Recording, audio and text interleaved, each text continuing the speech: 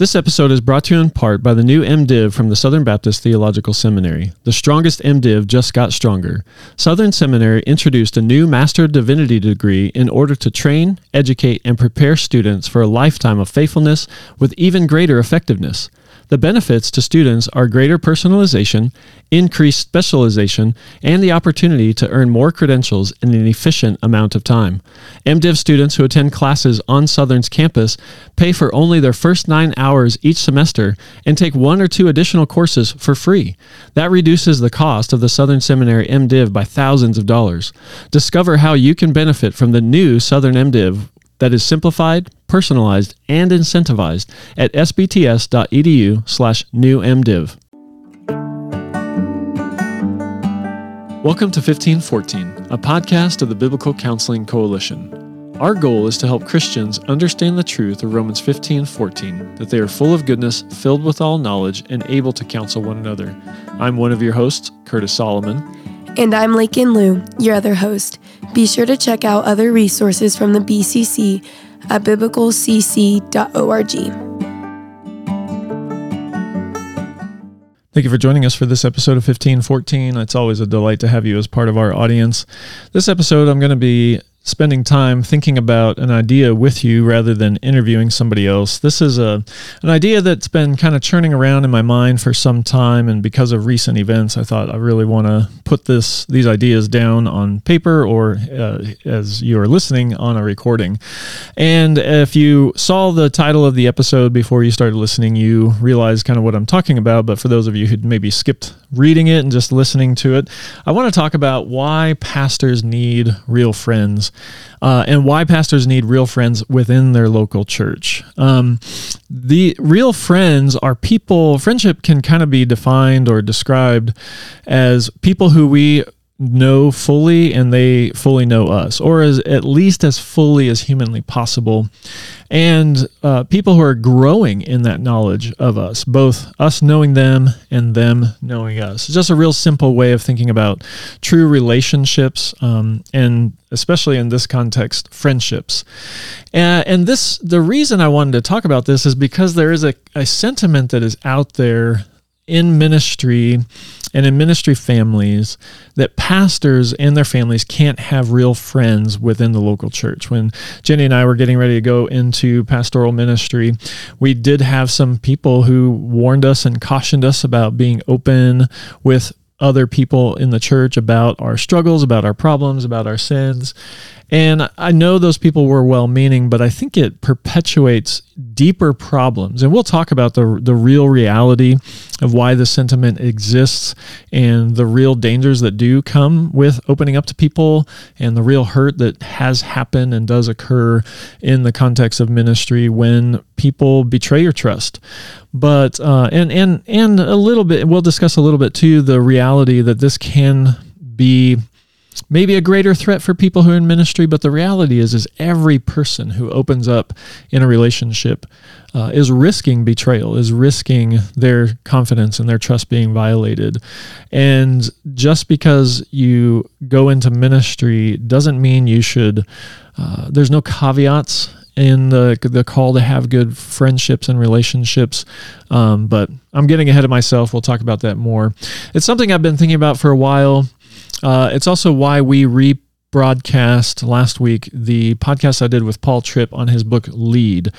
If you listen to that podcast, you know the context of Lead came out of Paul Tripp being called into lots of different church situations where pastors had fallen in ministry, morally. They'd been disqualified from ministry, sometimes in ways that there is hope for recovery and a path forward to them being reinstated in ministry. Other situations where that's just not going to be on the table. And Lead really is a follow-up to a previous book that Paul Tripp wrote called Dangerous Calling. And I'll refer to those books again later in this podcast. I highly, highly, highly recommend really every Christian. I think it would benefit from reading those two books, but definitely if you are in ministry, called to ministry, married to somebody in ministry, a lay elder, you need to read those two books, Dangerous Calling and Lead. And as I said, Lead is a follow-up to Dangerous Calling. Dangerous Calling was really trying to highlight the significant challenges that face pastors in ministry. And one of those challenges is this lie, this concept that is bolstered that pastors cannot have real relationships in their local church. And Lead was a follow-up because what inevitably, I won't say inevitably, but in most circumstances, when a pastor had a significant moral failing and you went in and you began to talk to the people around them, the other leadership people, one of the things that Tripp found is that there wasn't real, genuine gospel community where the pastor was opening up and being known by other people in his church. So too often people say we had no idea this was happening. We never saw this coming. And the question is raised, if there was true, genuine relationship and community in the leadership of the local church, how is it that this life-altering, ministry-ending sin went undetected? Now, there are some people who go over the top to try to deceive and hide their sin, and we can't always uncover every aspect of sin, but usually when somebody is in the situation where they're sinning in really severe ways and they're covering up that sin, generally people can pick up on something not being right at the very least.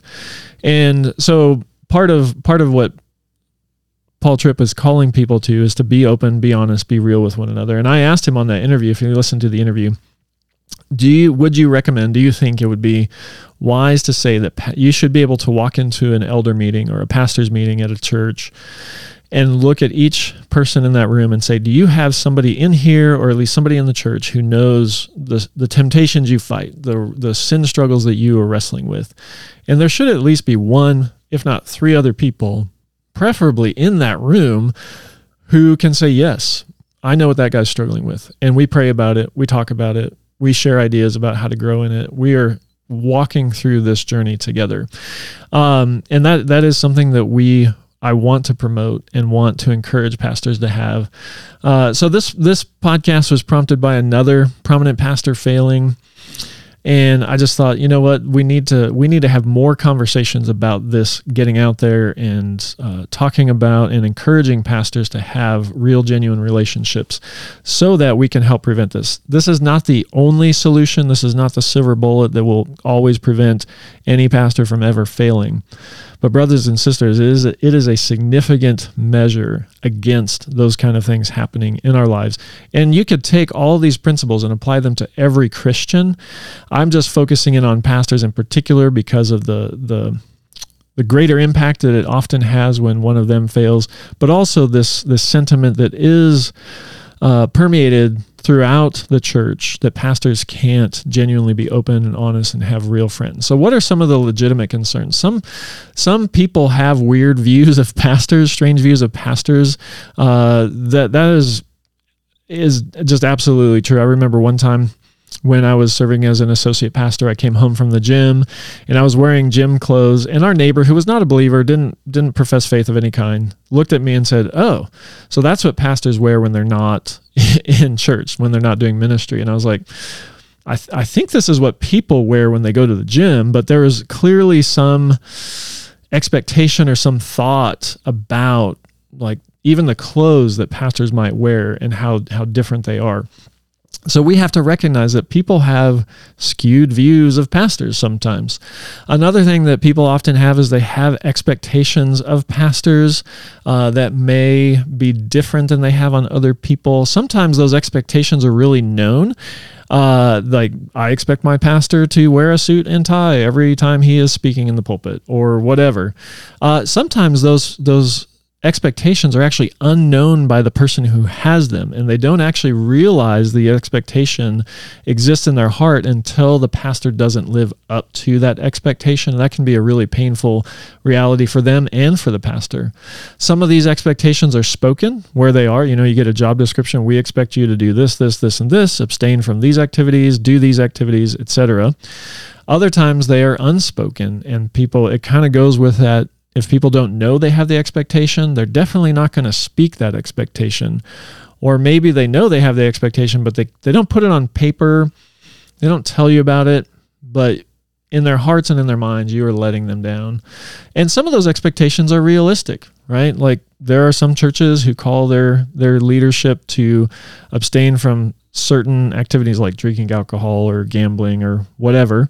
Whether or not you agree that those are biblical or unbiblical, they might say, these are some things that we want to hold you to, or we expect you to be at all of these different types of events. Those can be realistic, but sometimes the expectations are otherworldly. They're just unrealistic expectations. Like we expect you to be at every single time somebody gets sick or in the hospital. We expect you to be in the hospital with them. Now, if you're at a real small church with 50 people, that might be realistic. But if you're a lead pastor of a church of 3,000, that's just not going to be possible. So we just highlighting the fact that it is a legitimate concern for pastors when you are going into ministry to know you are going to let people down. People have expectations. Sometimes they're known, spoken, realistic. Other times they're unknown, unspoken, and unrealistic. And it can be very hard to navigate that, and it can lead to challenges in relationships that just sometimes are unique to pastoral ministry. Another thing that is a legitimate concern is pastors and their families have been hurt by people they love. Pastors are not immune to the gospel mill, and that means being on both sides of it. And there will be people who are talking about you behind your back because you're the pastor, period. I've seen this a lot with people in leadership roles, both pastoral and other ministry roles, where you almost get that mentality that because this person is in front of people, they're well known, that I can say whatever I want about them and it's okay. I think we've been influenced by our culture who has this celebrity mindset that there's gossip magazines and other things like that. And if somebody lives a public life, we have freedom to talk about them publicly. And that's even, in legal statutes. There are things you can say about public figures that are not considered slanderous or libel because they are public figures. Whereas other people, it might be illegal for you to do that. The problem is that's not a biblical concept. We are called not to gossip about people, no matter how prominent they are, no matter how public their lives are. So pastors have been hurt because of those kind of things. Some people will do that unintentionally. They might just be unintentionally sharing things about your life that you shared with them that they think is interesting or whatever. Other times, there are going to be people who actively pursue with the intention of hurting and harming pastors. We had people in our church that would write public letters to everybody in the church, calling out different pastors for certain things, trying to raise up people against the pastors in the church because they felt like they had been sinned against. And whether they were or not, we'll get into that you have to have multiple people who are affirming those accusations before you can take them seriously. But that is a legitimate concern. People have been burned, have been hurt. And I think even with our friends who encouraged us, that was coming from a place of having experienced hurt by other people. Pardon me while I interrupt this episode for a special word from one of our sponsors. Are you passionate about biblical counseling and discipleship? Don't miss IBCD's annual Summer Institute Conference, June 20th through the 22nd, featuring inspiring speakers like Dr. Charles Hodges, Dave Harvey, Tim St. John, and yours truly. The pre-conference theme is Biblical Counseling and Modern Medicine, considering the role of doctors, medications, and marijuana. The main conference theme is Life Together, Nurturing Relationships for Eternal Purposes. The event will be in sunny California at New Life Presbyterian Church in La Mesa. Can't attend in person? Get your virtual ticket with live-streamed and downloadable sessions included. Find the link to register at ibcd.org/events. Their mid-rate pricing ends April 30th, so hurry and snag this discount and others. See you there. Another legitimate reason why pastors are concerned about this is because sometimes they do have a bigger target on their back. Because of all those perspectives that I mentioned before, pastors might and public ministry leaders have a unique, we talk about that fishbowl world that we live in, and people might want to take you out for whatever reason. their own pride, their own selfishness, their own frustration with you. That celebrity culture, or just the idea of putting pastors on a pedestal. We joke about that sometimes the higher up you are, the harder it is when you fall, kind of thing. And that happens sometimes with pastors, as people elevate them in their minds to be almost superhuman. And then when they fall, it's just all that more shocking and surprising to us. And then obviously we have the reality that the enemy, Satan and his forces, love to tear down pastors because it can seemingly have a larger impact on ministry. It can harm churches, deter people from the gospel. People, you talk to them, many times they'll wrestle with their faith because of different struggles that they've seen in leadership. And we can talk about that in lots of ways. Sometimes that is overstated, but the reality is pastors who fall in ministry bring a large impact to the church, and they defame the name of Christ and defame and hurt the church in often bigger ways than when somebody's not in leadership. And it's one of the reasons why we are warned in the New Testament that not many of you should become teachers. There is a higher expectation, a higher responsibility. So we just want to acknowledge that this sentiment is not coming from nowhere. But this can promote lies. There are lies that come into our hearts that can help promote this mentality or keep us locked into this mentality that we can't have friends. We can't open up and be honest with people. Some of those lies, it really comes down almost to this lie like, I cannot sin. Like if I sin, somebody's going to get hurt. Somebody's going to turn away from Christ. Somebody's going to leave the church, etc.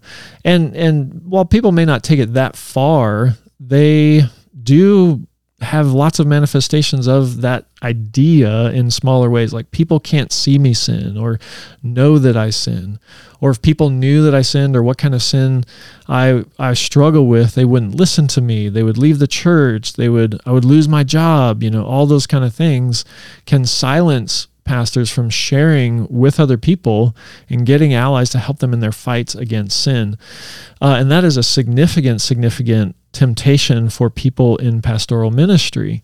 Because, sometimes people have lost their jobs for particular sins that they're struggling in. And again, we get to have lots of conversations about that and how we navigate those situations. But when we internalize that into a way that isolates and pushes us away from people, that's a very problematic solution or concept to that problem. Those lies are not biblical wisdom. They're lies from the enemy that can fuel pride, keep somebody isolated, and ultimately lead to destruction. And the reality is, God is not unaware of all these dangers. He's not unaware of these legitimate concerns and real situations, and Scripture is not silent on them. Scripture actually offers safeguards to some of those concerns that people have. As I mentioned before, we are not supposed to easily accept the charge against a pastor.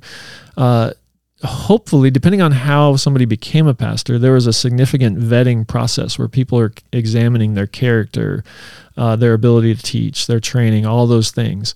And once somebody's been appointed as an elder, as a pastor, they do have an extra level of protection against accusation. That does not mean they're not sinners, doesn't mean we can't receive accusation against them, doesn't mean sometimes they don't abuse their authority, whatever.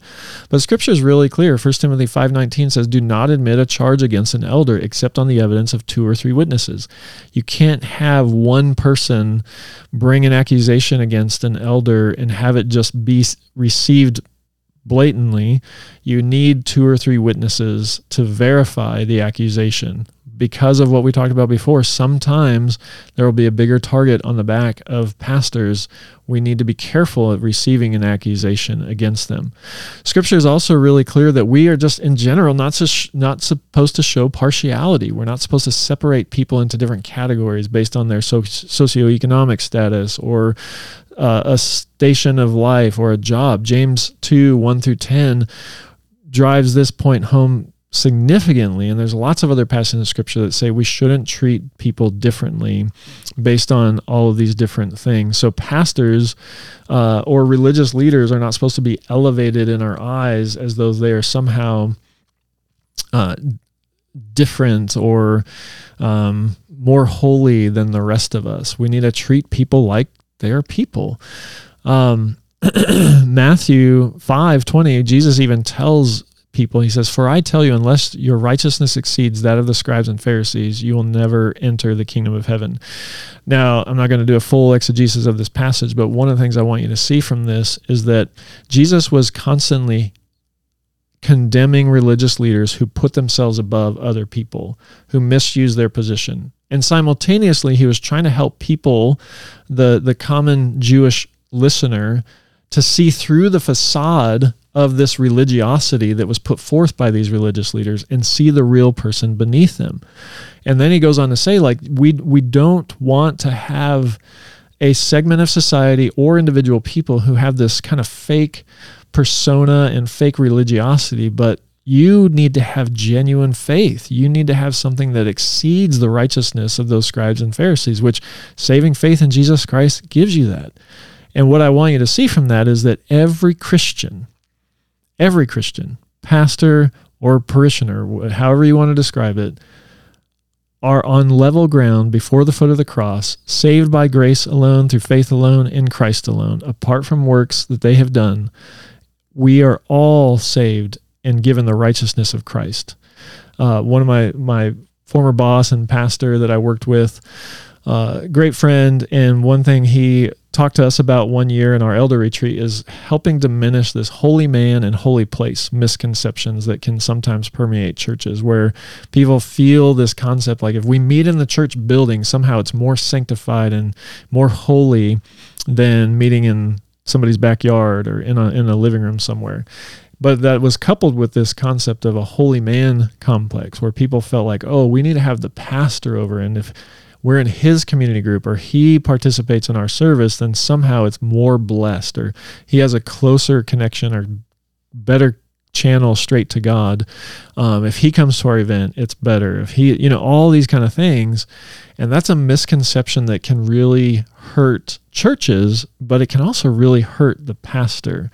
And it can promote this concept, like if you're in a church that believes that, and you personally take on that misconception in your ministry, you're going to be less and less likely to open up and have genuine friendships, real relationships with people, where you are being known and knowing others, and they are walking with you and helping you grow in Christ's likeness, grow in your sanctification. Another thing that we see in Scripture is Scripture holds a very high view of relationship, including friendship. Right from the beginning in Genesis 2:18, we're told that it is not good for man to be alone. Period, right? This is pre-fall, not good for us to live in isolation. God supplies Adam with Eve to help with that. But then throughout Scripture too, we see this call to be in relationship, to get to know people, to really be known by people. Ecclesiastes 4:9-12 says, 2 are better than one because they have a good reward for their toil. For if they fall, one will lift up his fellow. But woe to him who is alone when he falls and has not another to lift him up. Again, if two lie together, they will keep warm, but how can one keep warm alone? And though a man might prevail against one who is alone, two will withstand him. A threefold cord is not quickly broken. This passage highlights just the value of having people who walk arm in arm together through different trials. But also the danger of facing trials alone. And you see lots of examples of intimate relationship and even close friendship throughout the Scriptures. You see Adam and Eve, David and Jonathan, Moses and Aaron, Moses and Jethro, David and his companions, besides Jonathan. Lots of significant, important relationships. And even Jesus had the 12 disciples, but then he had this inner circle of Peter, James, and John that he showed more of himself to. I mean, legitimate, like right there, the Mount of Transfiguration. Scripture is just holds forth the importance of true relationship, and it warns against isolation. As I mentioned, that passage in Ecclesiastes is kind of that double-edged look at the benefit of having friends, but also the danger of being in isolation. It is not good for us to be alone. This is especially true when it comes to hiding our sins. We are told that our sins will be exposed. God's going to shed light on them. If not here on this earth, definitely in eternity. But oftentimes, and you can testify to this in your own life, in your own ministry, it is a grace of God that he doesn't allow us to hide our sin, to stay confidential in our sin. But it's his grace when that sin is exposed, because when it is exposed, that's when it's really killed. As somebody once said, or many people have said, sunlight is the great disinfectant. When you get things into the light, they begin to die, but they will grow. Sin fosters and grows and matures and develops in darkness, in isolation. So we are not called to hide our sin. Another reason why it's important for pastors to have friends is this concept of absolute self-protection, where we are unwilling to be hurt, is not a biblical concept. And sometimes, not always, but a lot of the motivation of hiding sin comes from the fact that people will say, well, I will get burned, I will be hurt by people if I open up and share about my sin. And that is possible. Relationships, true relationships, involve vulnerability and trust, and that comes with the implicit and inherent risk of betrayal, a risk of hurt. But the fact that we might get hurt is never supposed to be used to allow us to opt out of true fellowship, true relationships. Jesus was hurt, right? He was even betrayed by one of his closest friends to death. But you don't ever see him or the apostles after him saying, oh, you look at Judas, watch out. There's, he betrayed. You don't want to be super close to people who might betray you. It's not wrong to protect oneself. It's okay. We're encouraged, to take care of the bodies and the lives that God has given to us, to steward them well. But absolute self-protection is not a biblical concept. Being called into fellowship is, and if we allow this fear of being hurt to usurp our call and obedience to be in relationship, we're missing out on something. If you think about the Apostle Paul, he was betrayed, he was hurt. There were lots of people who were close to him that turned against him, left him, abandoned him. But he continued to press into relationships. All the way to the very end. He has close friends that he can call on to minister to him in prison, to bring things to him, to fellowship to him, to minister to him. And again, as I mentioned, Judas and Jesus, obviously there's a uniqueness to that relationship, but there is just the reality that Jesus opened himself up to being hurt. He understands what it's like to be hurt, and he doesn't call you to absolute self-protection. There's lots of blessings from true friendship too. Like, it's not just about avoiding or miss what you miss out on, but think about all the things that come from true relationship, like fellowship, just genuine loving somebody super well. Proverbs 18:24 says, a man of many companions may come to ruin, but there is a friend who sticks closer than a brother. When you experience that closeness of friendship, it's a joy, it's a delight, it's something we should appreciate and grow in. There's a sanctifying nature to true friendship, right? Proverbs 27:17, iron sharpens iron as one man sharpens another. Just before in the same chapter, you have verses 5 and 6. Better is open rebuke than hidden love. Faithful are the wounds of a friend. Profuse are the kisses of an enemy. And then Proverbs 13:20 also says, whoever walks with the wise becomes wise, but the companion of fools will suffer harm. You see this sharpening nature, and being with good friends makes us better. Also, the opportunity to grow and launch out on ministries. I mean, think about Paul's relationship with Titus and Timothy and many of his other companions that were spurred on to go out and start churches and to do missions work and do all those other things. That came through largely relationship. And you could trace throughout church history, even people from a distance, but also close up, who are spurring each other on, encouraging each other, writing letters, praying for one another, and getting each other out into the world to minister God's word to his creation, to his people, and seeing the gospel go forth. So those are great blessings that come from friendship. And if you don't have those, you miss out on it, right? There's so much more I could say, but I'm running out of time, and I want to wrap up with some solutions, some ideas for you. The first is that I would encourage you to pursue relationships. Do so discerningly, do so wisely, right? We don't want to ignore the realities that are there. So especially pastors, when you're new to a ministry, take time to get to know people. Just share life together in ways that open up your knowledge of who is trustworthy. That warning to not be unequally yoked in 2 Corinthians 6:14 is a good warning in this regard too, that you want to build relationships with people who are spiritually mature, who don't idolize you and look up to you and think that you're somehow better than everybody else because you're the pastor. You want people who are going to call you to account, to love you, to celebrate with you, to walk through ministry with you. So look for those relationships. It takes time to do that, so don't rush it, but also don't leave yourself without allies. I've written on this in one of my books and other places that I encourage pastors especially, but also people who move, to have anchor allies and area allies. Area allies are those people I'm trying to encourage you to have now. Those people who see you week in, week out in your church, can look you in the face, can just watch your demeanor and know something's off. You need those people. But you also need people who've known you for a long period of time, who've walked through thick and thin with you, who can be something that holds you firm and fast when you are in a new place and you don't have those area allies yet. And then somebody who's just going to walk with you through life. And I think verbalizing that, saying that to each other, like, hey, I see you as a lifelong friend, and I want to maintain a deep relationship with you until one or both of us are passed away, and then we'll pick it up in eternity, is a good thing to say to somebody.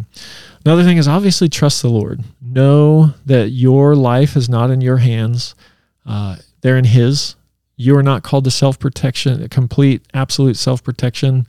You are called to trust in the Lord and know that He will walk with you and take you through whatever He has brought you through for good, for His glory, to help others. Doesn't mean it's not going to hurt. Doesn't mean it's not going to be always comfortable, but we can trust in Him. For those who aren't pastors, I'd encourage you, pray for your pastor, that they would find and have good friendships. Call your pastors and check in on them. Make sure they do have good friends in the church so they can talk to. And if you're a wise, trustworthy person, make yourself available to be that good friend. Some resources I want to point you to help you think about this a little bit more. Even I mentioned already, Dangerous Calling. Excellent book. You need to read it. Lead, both of those by Paul Tripp. And so those would be two good books. And then another resource that I especially want to encourage pastors to take advantage of are something called Lead Healthy Retreats. This is put out by 12 Stones Ministries. We'll put a link to those in the show notes so you can find those. That's an opportunity for pastors, their wives, to either go and have a personal retreat with some great biblical counselors who know ministry, who get you, who walk through hardship, and who will love you well, but also the opportunity for pastors to join a cohort of other pastors. And maybe if you don't have those anchor allies, those people who you've known for a long time, this would be a good place to establish some of those brothers and who know you, who know the ministry, what ministry life is like, and how to encourage one another. Encourage you to take advantage of those resources as well. Again, we're out of time. Thank you so much for hanging with me, and I pray that it was a blessing to you, an encouragement to you, and that most of all, you're encouraged to go have genuine, true friendship, and that you and your friends will spur each other on to love and good deeds in Christ-likeness. Thanks so much for listening.